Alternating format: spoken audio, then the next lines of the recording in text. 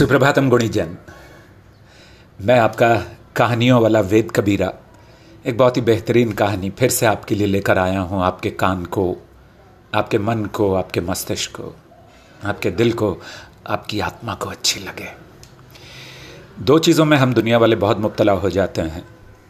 पहली चीज़ है कि दुनिया क्या कहेगी, दूसरी चीज़ है कि बड़ा कौन।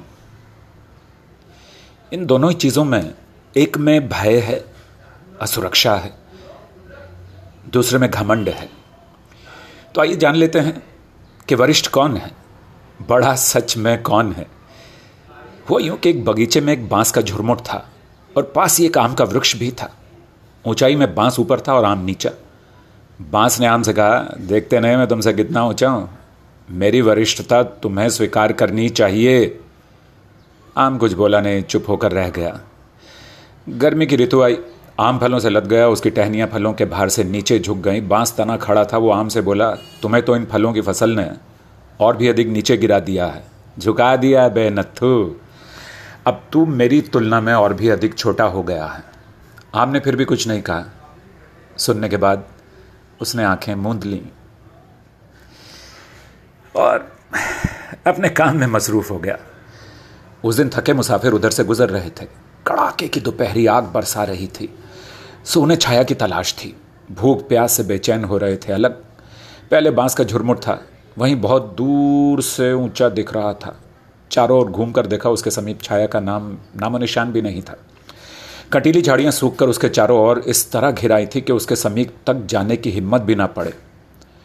तो वो कुछ दूर पर उगे आम के नीचे पहुंचे। यहाँ दृश्य ही दूसरा था। सघन छाया की शीतलता और पककर नीचे गिरे हुए मीठे फलों का बिखराव। उन्होंने आम खाकर भूख बुझाई, समीप के झरने से पानी पिया और शीतल छांव में संतोषपूर्वक सो गए। जब उठे तो बांस और आम की तुलनात्मक चर्चा करने लगे। उस खुसफुस की भनक बांस के कान में भी पड़ी। उसने पहली बार उस समीक्षा के आधार पर जाना कि ऊंचा होने में और बड़ा होने में क्या अंतर होता है। दोस्तों, हम सभी में अपनी तरह की खूबियां और खामियां मौजूद हैं। कुछ हमने अपनी मेहनत से पाई हैं, कुछ हमें ईश्वर की देन है, कुछ हमें समाज की देन है।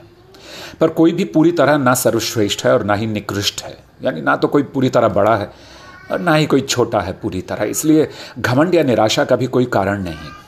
हमें बस अपनी खामियों खूबियों का जानना, स्वीकार करना और तराशने का बस काम करते रहना चाहिए। और ये तभी संभव है जब हम औरों की खूबियों से ईर्ष्या करने और खराबियों की आलोचना करने की बजाय खुद को जानने और तराशने में अपना वक्त और ऊर्जा लगाएं।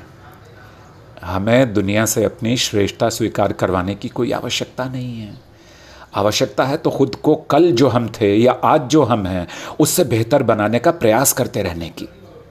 समाज आपकी श्रेष्ठता तभी स्वीकार करेगा जब वो आपको दिन ब दिन निखरता देखेगा और आपकी खूबियों से लाभान्वित होगा। तब आपको कुछ कहने की ज़रूरत नहीं पड़ेगी। आपके कर्म ही आपकी श्रेष्ठता का बयान कर देंगे खुद ब खुद। कर्मों से बोला हुआ ही चरित्र, मैं फिर से बोलता हूँ, देखिए आपके लिए, कि कर्मों से बोला हुआ चरित्र ही देर तक, बल्कि यूँ कहो कि सदियों तक याद रखा जा सकता है। आम और बांस के पेड़ के ऊपर है आसमान।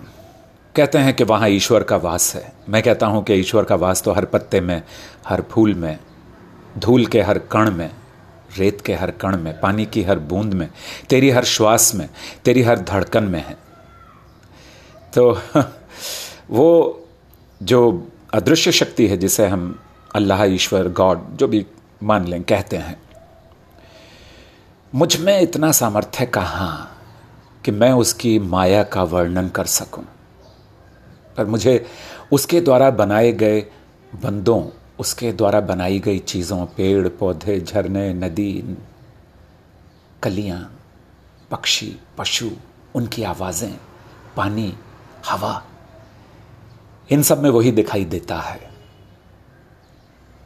तो आंख मूंद के मुस्कुराकर धन्यवाद कर उसका जिसने इस प्रकृति का निर्माण किया है, और धन्यवाद कर इस प्रकृति का जिसने हमें मोहब्बत और ज़िंदगी बख्शी है, और धन्यवाद अपने माता पिता का, अपने गुरुओं का, जिनकी वजह से आज